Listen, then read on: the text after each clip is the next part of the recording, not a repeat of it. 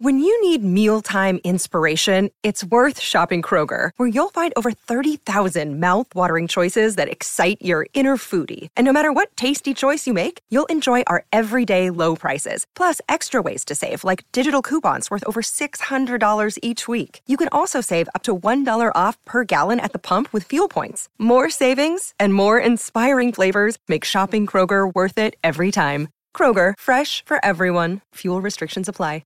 630 CHED Inside Sports with Reed Wilkins. Weekdays at 6 on 630 CHED. Final night of action in the National Hockey League before the All-Star break. 2 games on the ice right now.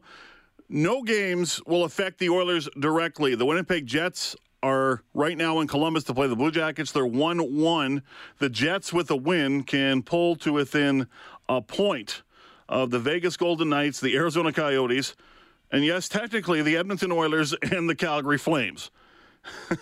And 2 points back, or 3 points back of the Vancouver Canucks. Oilers right now technically in second place. They have a game in hand on Calgary, and this division is tight. As I mentioned, it is 1-1 in Columbus. The other game is in Minnesota, just getting underway. The Wild at home to the Detroit Red Wings. The Wild have 50 points. They're trying to scratch and claw their way back into the Western Conference playoff race. Oil Kings in action tonight. They're on the road in Swift Current to play the Broncos. That game just getting underway. American Hockey League, the top farm club of the Oilers, the Bakersfield Condors playing the San Jose Barracuda in about an hour and a half from now. I believe it'll be the second game for Matt Benning, who's on a conditioning assignment trying to work his way back from his second concussion of the season. Raptors are in action as well tonight, so we will update you on that game as well.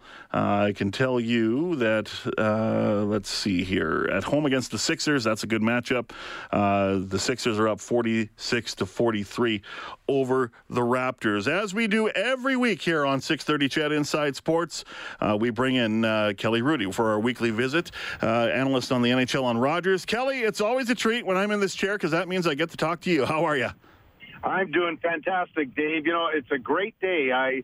Because like the NHL teams, I have a bit of a break. So this past Sunday, my wife and I, Donna, drove out to Kananaskis and stayed at the beautiful lodge there. I don't know if you've experienced it. They have a beautiful Nordic spa. Then we drove back today and spent part of the afternoon with our grandson. So top that for a day. Awesome. I don't think I can. I can't. In fact, you tweeted a picture of you and your grandson watching what, Peppa Pig? Yeah, that's right. I have an almost 4-year-old boy and a 2-year-old girl. Peppa Pig, Thomas the Tank Engine, and Paw Patrol resonate through my house and in my. You know it's bad when I shouldn't say bad, but you're hooked into whether it's parenthood or as you get to be a grandpa, which is the best. I can't wait for that stage, by the way, but that's a long way off. But you start humming the tune in your head. Oh, yeah. Oh, my gosh. It's such a good memory for us. I mean, moving forward, every day that we get to spend time with Maverick is just a treasure. So we really, really appreciate it. So I believe there are 17 teams in total that are on the bye week before the All-Star break. And then next week, when those teams get back in action, 14 teams will be on their bye week. Most of the Pacific and I believe most of the Atlantic Division is off this week. There's the Knights played last night, and that was a good result for everybody in the Pacific Division playoff race. They lost 3-2 to the Boston Bruins. What do you think of this bye week? It's I think it's in its 4th year in existence, and it kind of has some mixed reviews. What are your thoughts? Well, I'm torn. There's a part of me that as a player I'd go, oh, boy, what a welcome relief. Have a bit of a break, and then when you come back and it's after All-Star, then you really know the grind is on. You've got February and March to play your best hockey and hopefully get your team into the playoffs. But then you look at it from the other side, and I'm thinking, but then the schedule is really condensed, so you hardly get any days off. Most teams rarely would get a 2-day break between games. It's just every other day or back-to-back. And then more so from a goaltender standpoint, I would have hated that much time off. That's just too much time. And so even for me, I felt, and I still talk to goalies about this, more than like 2 days and then all of a sudden there's a big adjustment for your eyes again, getting used to the speed of the shot and just the traffic in front of you and all that. So there's a lot of things to think about and to work through on these bye breaks. While you'd be in the midst of it, I'm sure it's fantastic. But, for a guy like us, we had a young family, we probably would have gone to Disneyland or done something really fun like that. And so I really understand the part of that, the mental break that you get from the game. But also, I know myself, and I know how my brain is always on fire anyways. And so I would have been thinking about, how am I going to be playing when I come back? Am I doing enough fitness while I'm on my break to make sure that none of that drops below where it needs to be? So I think in theory it's a great idea, but I would think with some of these things, I look at the Oilers. They played January 18th, the Saturday, an afternoon game, and then they don't play again until the following Wednesday. So That's an enormous length to be off. Yeah, no question. And, the good news is that when they play the Flames, it'll be a similar gap between games, which will make the first period very interesting. And I guess Monday and Tuesday next week are going to be very important practice days to knock as much rust off of you as you can. Dave Tippett said at least the bye weeks are more streamlined, and we just referenced that with the Oilers and Flames playing basically virtually at the same time after their break. He remembers the first year, and the first year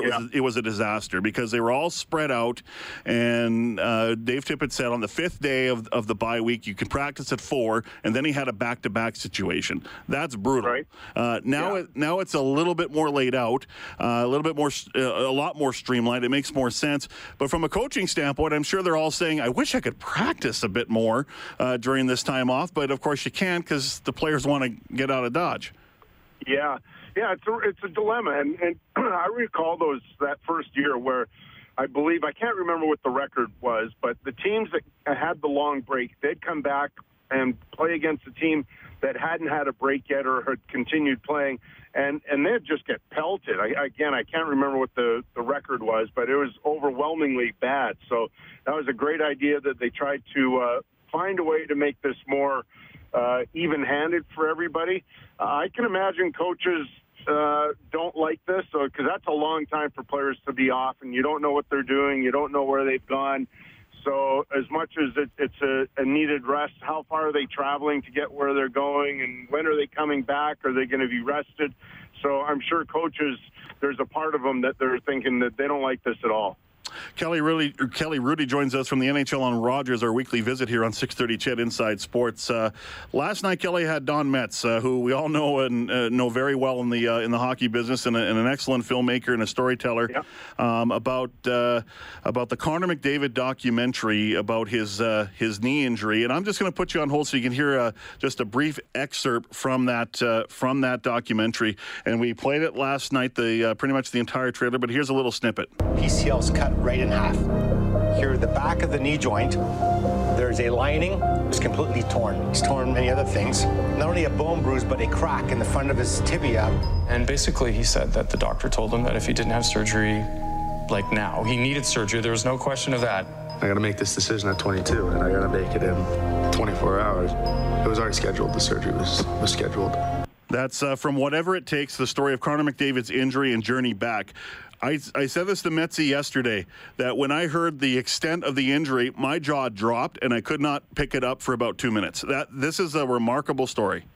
It really is, and I'm looking forward to watching the documentary as well. And when you see Don, tell him I said hi. I love that guy. He's a dear friend of mine. But it's just fascinating to hear just how brutal and catastrophic that injury was. I think a lot of us sort of knew it was worse than what we were being told, because it was days after and he was going to get a second opinion, and then the whole thing just sort of went quiet. So I give McDavid a lot of credit for sharing his story, and it's one of hope, and that's the kind of thing that I think I take out of it, that when you have a significant injury like this, and as he said, he thought his leg was in two, and he's got to make a really important hockey and life decision what to do. And I immediately thought of, after hearing this and the severity of it, I'm immediately thinking, going back in my time, to Bobby Orr and what he went through, right, and the number of surgeries and how that affected his career. Perhaps the best defenseman ever to play, and so I'm really happy to hear that technology and science and medicine has come so far that a major injury like what McDavid has, in some cases, you don't need surgery and you can do it by rehab, but I'm sure the dedication to that rehab was enormous. Yeah, no question. And, it did limit him in the first, 20, 25 games, but, limit and Connor McDavid, that's on another level. And you look at him now, and he's playing at an extremely high level, and it's a bonus that they can break up him and Draisaitl, and then the second line with Yamamoto and Nugent-Hopkins has been playing well, and McDavid's going to get Cassian back, and Neil's been up there, and who knows if a Tyler Benson gets called up at some point. He could factor in as well. But, I think one comment I heard about Connor McDavid's year is that every night he hasn't been the best player, or he hasn't been the best player every night. Most nights he has been, but that's a good thing. Yeah. When you're talking about he is a little bit slow in the first maybe 25 games, I'm thinking more recently, we did a broadcast 2 Saturdays ago, I believe it was, and we showed the speed of him in that one clip, and it was against the Calgary Flames, and it was against Travis Hamonic. Hanifin pinched in, but Hamonic was the defenseman chasing him, and I talked to Hamonic after, and I said, I'm not trying to embarrass you or make you feel bad or anything, but we showed the clip with McDavid, and he topped just over 44 kilometers an hour. Now, with our great telestration that we have in the studio, our technician, Brad, said that he recalls like we had him just over 39 and maybe right around 40 kilometers, but never just over 44. So, and I talked to Hamonic after. He said, yeah, I thought I was flying out there. And then, by the way in which McDavid knows how to protect the puck, he says, I had no chance whatsoever on that play. So that's phenomenal. That with that kind of injury, he's back not only playing, but maybe perhaps better than ever. Yeah, no doubt. As we're joined by Kelly Hrudey from the NHL and Rogers here on 630 CHED Inside Sports, our weekly visit with Kelly. It's the All-Star Weekend in St. Louis at the Enterprise Center. We'll have it for you on 630 CHED starting at 6 o'clock on Saturday, the 3 3-on-3 games. Metro versus Atlantic, then Central versus the Pacific Division. You were in the league for 16 years, and you didn't make an All-Star game. You were snubbed 16 times as far as I'm concerned.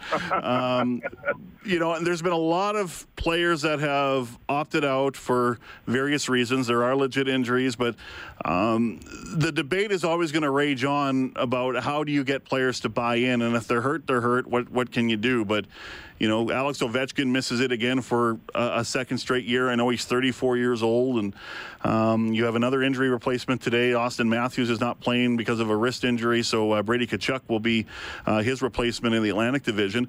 I don't think there's an easy answer to this. I like the format now. I don't know what the league can do here. It's hard to force players to play if A, they don't want to, or B, they don't feel that physically they should. Well, I think every player, for the most part, every player is really honored to be named to the team. Now, for whatever reasons, whether it's injury and or I believe if you put in enough time and done enough goodwill for the league, then like a player like Ovechkin, even if you aren't battling something, I think the league owes you something as well. And so I don't take that as though it's a slight towards the game or the weekend. He participated, I believe, in 13 or something like that, so I give him a break. But every young player that suggests that they don't want to go and give me the time off, I think they're mistaken. There's a real time-honored tradition about the importance of the game and the weekend and what it means to be named to that team. I mean, I saw it personally with David Riddick last week when he was named, and basically, from my appearance in talking to him, he was absolutely thrilled through the roof to be given an opportunity like this. A guy from the Czech Republic, not drafted, doesn't ever think he'll even ever get a chance in the National Hockey League, and one day he's named to the All-Star team, and the pure joy I could see on his face was really fun to be around. So I think the majority of players feel that way, but there's an a slightly increasing trend where it's sort of trending away from that, and I'm not thrilled with that. Yeah, for sure. It is a concern. And as we finish up here, I think this event could be the show stealer of the whole weekend, and that is the women's 3-on-3 between Canada and the U.S. Those lineups are stacked, and I don't think they're going to necessarily hold back. Maybe a little bit, but I think that could be a really entertaining game. Well, first thing that comes to mind is they deserve to be there. So I was really happy and thrilled to see them there last year, and everybody knows they stole the show. And the thing is about this is, like I said, the women have earned it, and they have the respect of the hockey community. Nobody's gifting this to them. They've earned the right to be there, and I think it's a fantastic idea that the NHL honors those women and the women's game. So the league has made a lot of progress. The girls should go there and have a ton of fun and showcase what they can do, and we're going to be really thrilled to broadcast it and watch it. Kelly, great to talk to you as always. Reed will be back next week. Enjoy the time off, especially with your grandson watching Peppa Pig. Okay, thanks, Dave. Take care, bud. That's Kelly Hrudey from the NHL and Rogers, our weekly visit. You know who's not taking the All-Star game off? That's Connor McDavid and Leon Draisaitl. They'll be in the game for Team Pacific. You can catch All-Star coverage on Saturday at 6 o'clock as we'll hear the Pacific. I believe Pacific and Central are the second game. Metro and Atlantic are the first game. I could be wrong, but I'll look into that. And you'll have live coverage here on 6:30 CHED. So that'll be a lot of fun.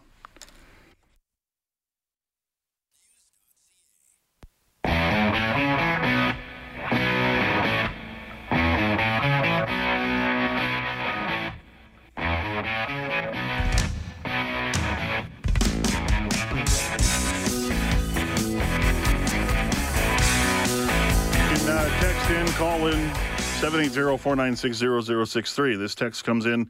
Hey, Dave, can you ask Kelly if it's true that Eric Francis, who is works for Sportsnet in Calgary, said that whoever didn't vote for Derek Jeter should have to fight Milan Lucic? No, didn't get to that question. Sorry. Wow, doctor's wrong. Who knew? LOL. No, doctors knew. We didn't know. We didn't know the extent of McDavid's injury till 2 days ago.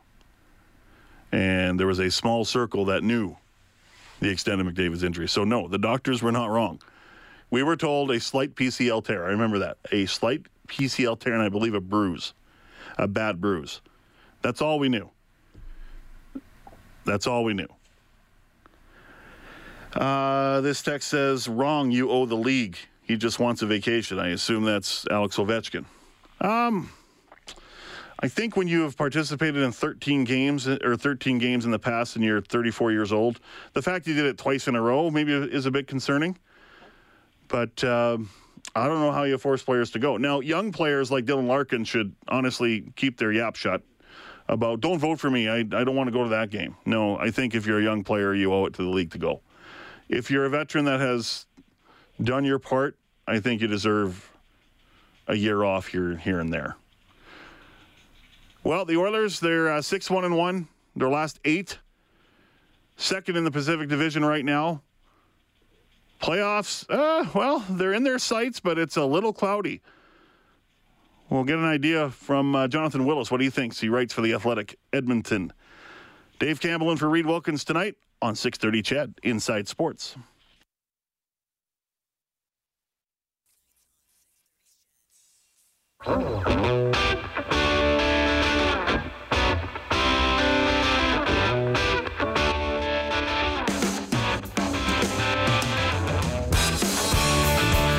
Dave Campbell in for Reed Wilkins tonight, 6:30 CHED Inside Sports. I'll be here tomorrow night and on Friday night as well. Reed will be back on Monday for the Oilers open practice, 3:30 to 5 from the Ice Palace at West Edmonton Mall. Autograph session from 6 until 8.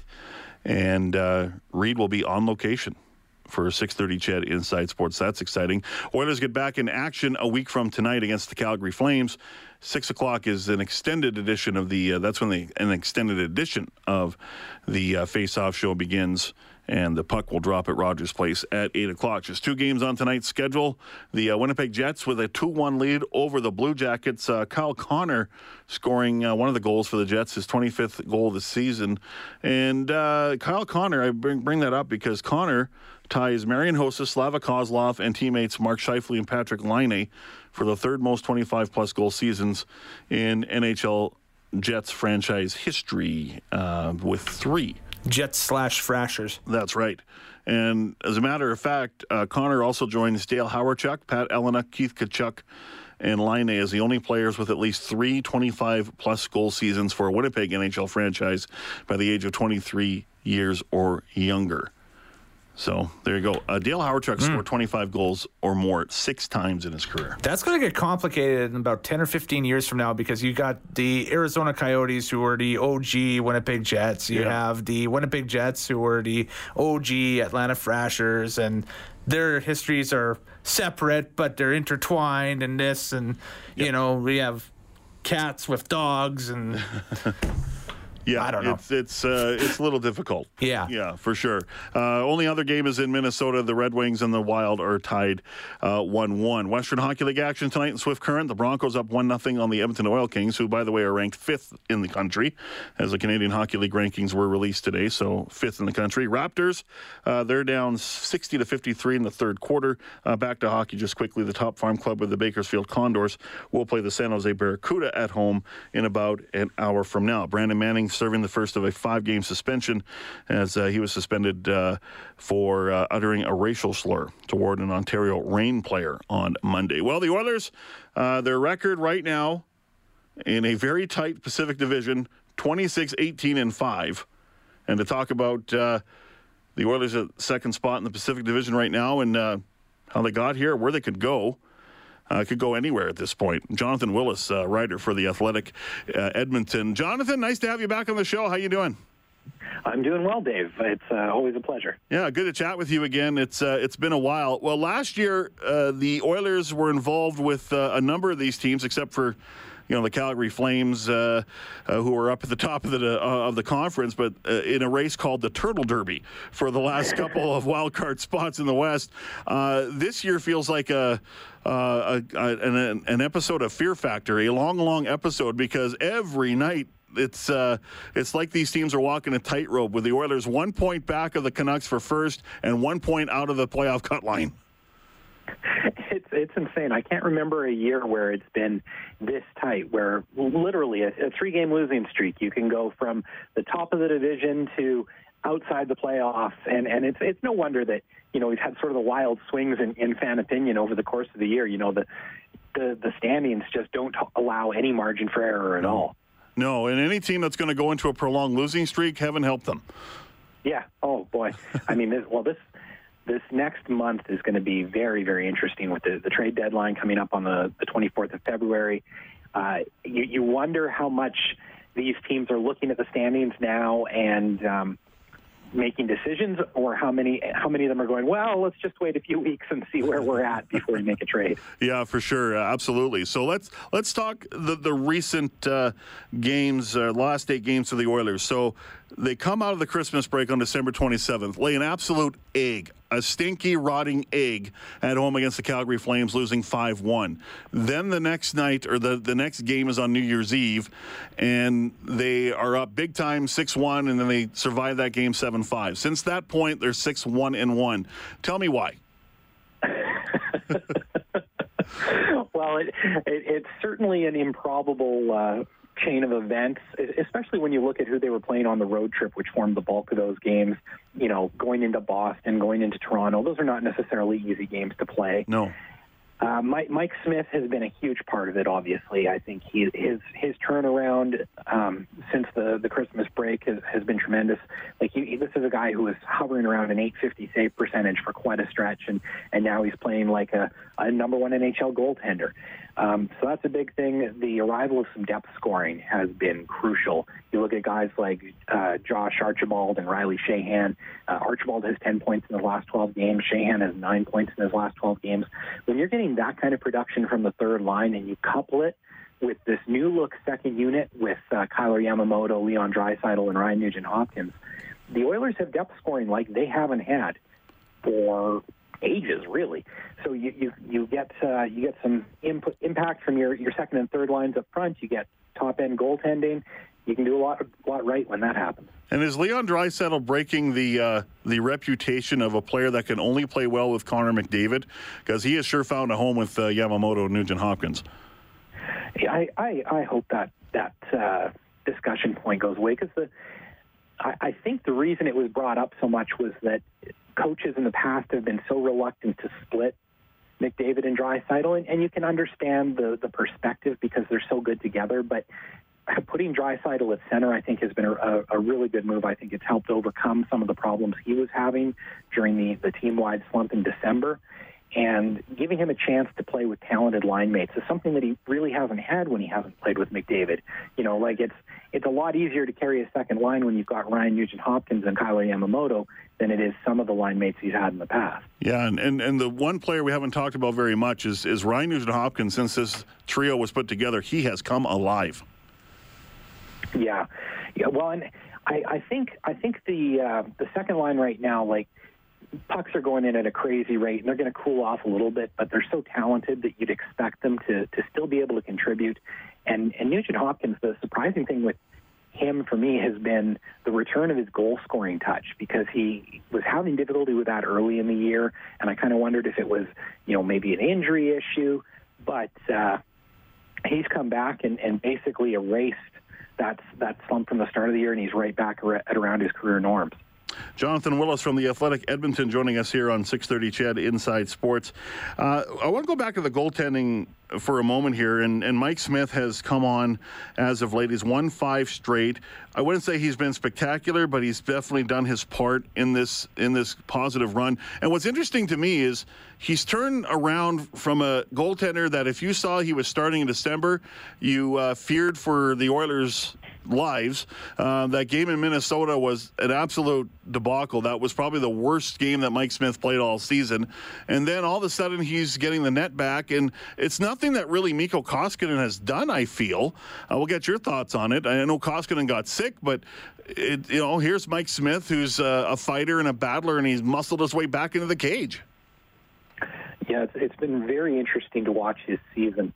I think, and other people have pointed this out with Smith, he's got a history of going on these runs and then slumping and then runs and then slumping. And I think if you're trying to assess him, looking at his performance over the course of the year, I believe he's at a .901 save percentage right now. That's probably a fair estimate of what he'll give you in the future, but he'll give it to you in spurts of being really good and then spurts of being not so good. Right. The critical thing for the Oilers, to me, is less which of him or Koskinen is starting on any given night, and more the ability to have both of them playing key minutes. If you look at their schedule, like in January, it's a very light schedule, but in February and March, there's 60 days between those 2 months, and the Oilers play 30 games over that span. So both of those guys are going to get a lot of work. Yeah, there's no doubt that they're going to need both goaltenders. And it's funny, it used to be this saying that if you have two, you have none. But now it's kind of changing. If you have two, tandems can work, and maybe in the playoffs you got to pick one. But we see it in football too. I was just going to muscle the football reference in here because it's me. But we saw this year in the CFL, for example, there was, the Bombers needed 2 quarterbacks, for example. They won the Grey Cup. But back to hockey, tandems, it seems to work now. Well, I think, and both Dave Tippett and Ken Hitchcock have made this point, that with the Western travel schedule, it's taxing. I think we have a better appreciation for handling the workloads of players now. I'm not sure that we've found the right balance in the NHL yet. Like, I wonder if we don't see it eventually move to a position where it's sort of a 55-27, two starts and 1 start ratio for most teams, because usually if you've got a starting goalie, it's, you've got one goalie who's significantly better than the other.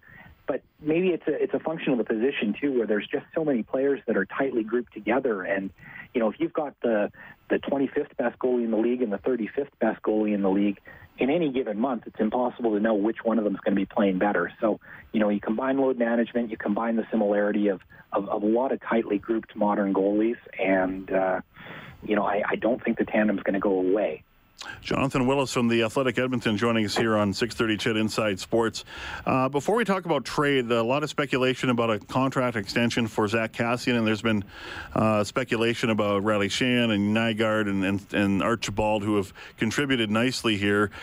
Zach Kassian's number, it's 3.25 to 3.5 for 3 years, being the cap hit. Is that something you would be comfortable with if you're looking at the Oilers here? I think, well, it's a tough one. I mean, no, it is. And no matter how you look at it, I think you have to applaud Zach Kassian because, it wouldn't have taken much for him to be out of the league at this point in his career. And he's really found a way forward with Edmonton and a way to contribute and be a valuable player. The risk there, I think, is you have to look at him and imagine what he would be if he wasn't playing with Connor McDavid, because you don't know what the lineup's going to be a year or 2 years from now, and it's very possible he'll be on your third line. And at that point, what is he worth to you? To me, I kind of feel like 3 years at $3 million annually is sort of the outer marker that I'd be comfortable with. But there's no reason for Kassian to accept that. I'm sure he's capable of getting probably 4 years and probably at a number bigger than $3 million, as you alluded to. Yeah, and you got Darnell Nurse coming up too, and that's going to be an interesting debate. Well, the Nurse contract, I think that the one thing that will really help them there is the development of Caleb Jones, because if you can move Chris Russell in the offseason, you can take the money, the price difference between Russell's cap hit and Jones's cap hit, and basically glue it on to Darnell Nurse. All right, trade deadline is coming up in about, 4.5 weeks away here. Ken Holland historically has made deals, but he is if you look up the word in the dictionary of patience, he's probably has about 4 pitchers beside it, because that's just who he is. He's going to have a lot of cap room, obviously, in the off season to sign some contracts and maybe get some free agents, but in the here and now, what do you see? And it's hard to forecast because it is Ken Holland. I'll just interject my thoughts here. I can see him looking for a top 9 forward because that's what they need. But I can also see Ken Holland doing absolutely nothing, because this is someone that's not going to overpay, I think, for much. But anyway, what's your thoughts on what could happen at the trade deadline, and who's the target, or who are the targets to be traded? Well, I think you're right to highlight his patient track record. The one sort of X factor there is a lot of that patience was shown with the Detroit team that he had, been instrumental in putting together, whereas this Oilers squad, he has a lot more inherited pieces, despite a fairly active summer in free agency. I think I tend to agree with you. I imagine they would try and add a forward if they could. I wonder if a guy like Jujhar Khaira might be on the way out, because I would think he would have value at the trade deadline as a physical forward and a penalty killer. Targets, it's a little bit tougher because at this point, there's still probably a half dozen teams that we don't know if they're going to be in or they're going to be out. Right. I would think somebody, a left wing, would make sense. I personally like the idea of going after a forward with an extra year on his contract, somebody like a Miles Wood in New Jersey or a Josh Anderson in Columbus, although, Columbus has stormed right back in the East, so now maybe they don't have any interest in selling. It's one of those things where if you can add somebody who's going to provide more than just a short-term boost, that would be ideal. Well, it's compared to last year, I think Oiler fans will take this 10 times out of 10, even though it is walking a tightrope. And like we say, and to this point, the Oilers, the longest losing streak of the season has been 3 games. Now, they haven't gone on a big win streak since the start of the year when they won their first 5 games. But it's almost like the Oilers are, if they hold serve, they're going to get in. Yeah, well, the way I look at it is there's kind of 9 teams vying for 6 spots if you assume that St. Louis and Colorado are relatively safe, and if you figure they all have an even chance, then the Oilers have a 2 shots in 3, and I'd probably rate them a little bit better than that because they have a bit of a lead and they have Connor McDavid. I think the one thing that Dave Tippett has done really well is maintain sort of an even keel, not getting too down when they're losing, not too high when they're winning, and that's enabled them to survive some of these ups and downs of the year so far. You know, it's funny. We did an interview here about the Oilers. We did not mention Connor McDavid, and I think I'll just make this point, and the same point I made to Kelly Hrudey, where Connor McDavid, and we know the story about the knee injury and how severe it was, and it's a bit of a tough start. But it's a good thing that Connor McDavid hasn't been their best player on some nights. Most nights he is, but on some nights he hasn't been, and the Oilers haven't really been hurt by it. Well, that's just it. I mean, no team is going to win if they're a one-line team, and especially not if they're a one-player team. And a lot of the recent success has been generated by other players stepping up, which is entirely healthy. Yeah, for sure. Jonathon, as always, thanks for your time. Appreciate it. Enjoy the sprint to the playoffs. Very much my pleasure. We'll talk to you again, Dave.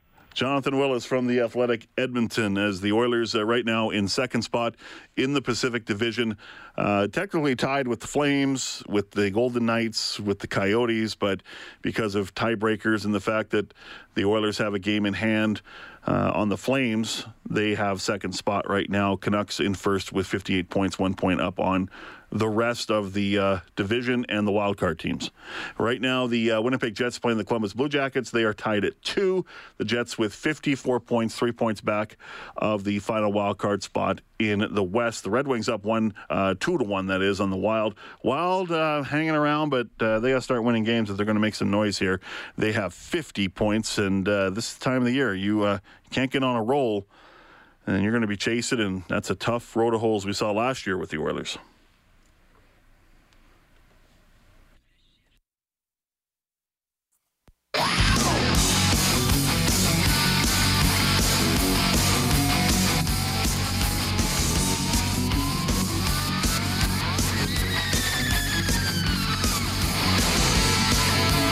Dave Campbell this week as Reed Wilkins is enjoying the bye week. Western Hockey League action in Swift Current. Broncos up 1-0 on the Edmonton Oil Kings. The Oil Kings have really dominated on the shot clock. They're out shooting the Broncos by a score of 19-6, but they are down by a score of 1-0. You can text it at 630.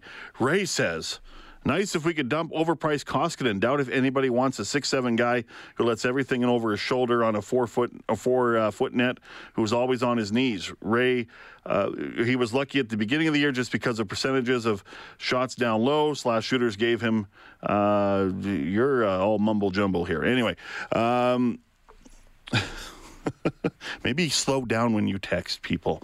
But basically saying that Koskinen cost the game against the Flames in that the Cassian Tkachuk debacle, not Cassian taking the penalty. You're not going to get rid of Mikko Koskinen at that contract, nor should you. Mikko Koskinen's been good. I think overall he's been the better goaltender than Mike Smith. And I think that's been a fact. No. How is it going to play out the last 33 games? You're going to see both. Now, will Smith get the net? And, as Jonathan Willis said, will he play two games in a row? Koskinen 1. Will he get more starts? I don't know, but they're going to need Mikko Koskinen. And Ray says, read my text. Don't ignore what most are thinking. I hope you have a pleasant evening, Ray. Thank you very much for your text. News is next from the 6:30 CHED 24-hour news center. In the next half hour, we'll hear from Scott Housen, who handles the pipeline of the Oilers prospects, and we'll hear what he had to say on 3 prospects of the Oilers, including Philip Broberg. And this was from Oilers Now from yesterday. In the second half hour, we'll be joined by a couple of coaches, or you hear a conversation, from last week's coaches introduction. Morley Scott, a conversation with Noel Thorpe, new defensive coordinator, and my conversation with AJ Gass, returning as special teams coordinator. And Eli Manning's retired. And Larry Walker was funny today at the Hall of Fame induction press conference. Campbell in for Wilkins on a Wednesday night.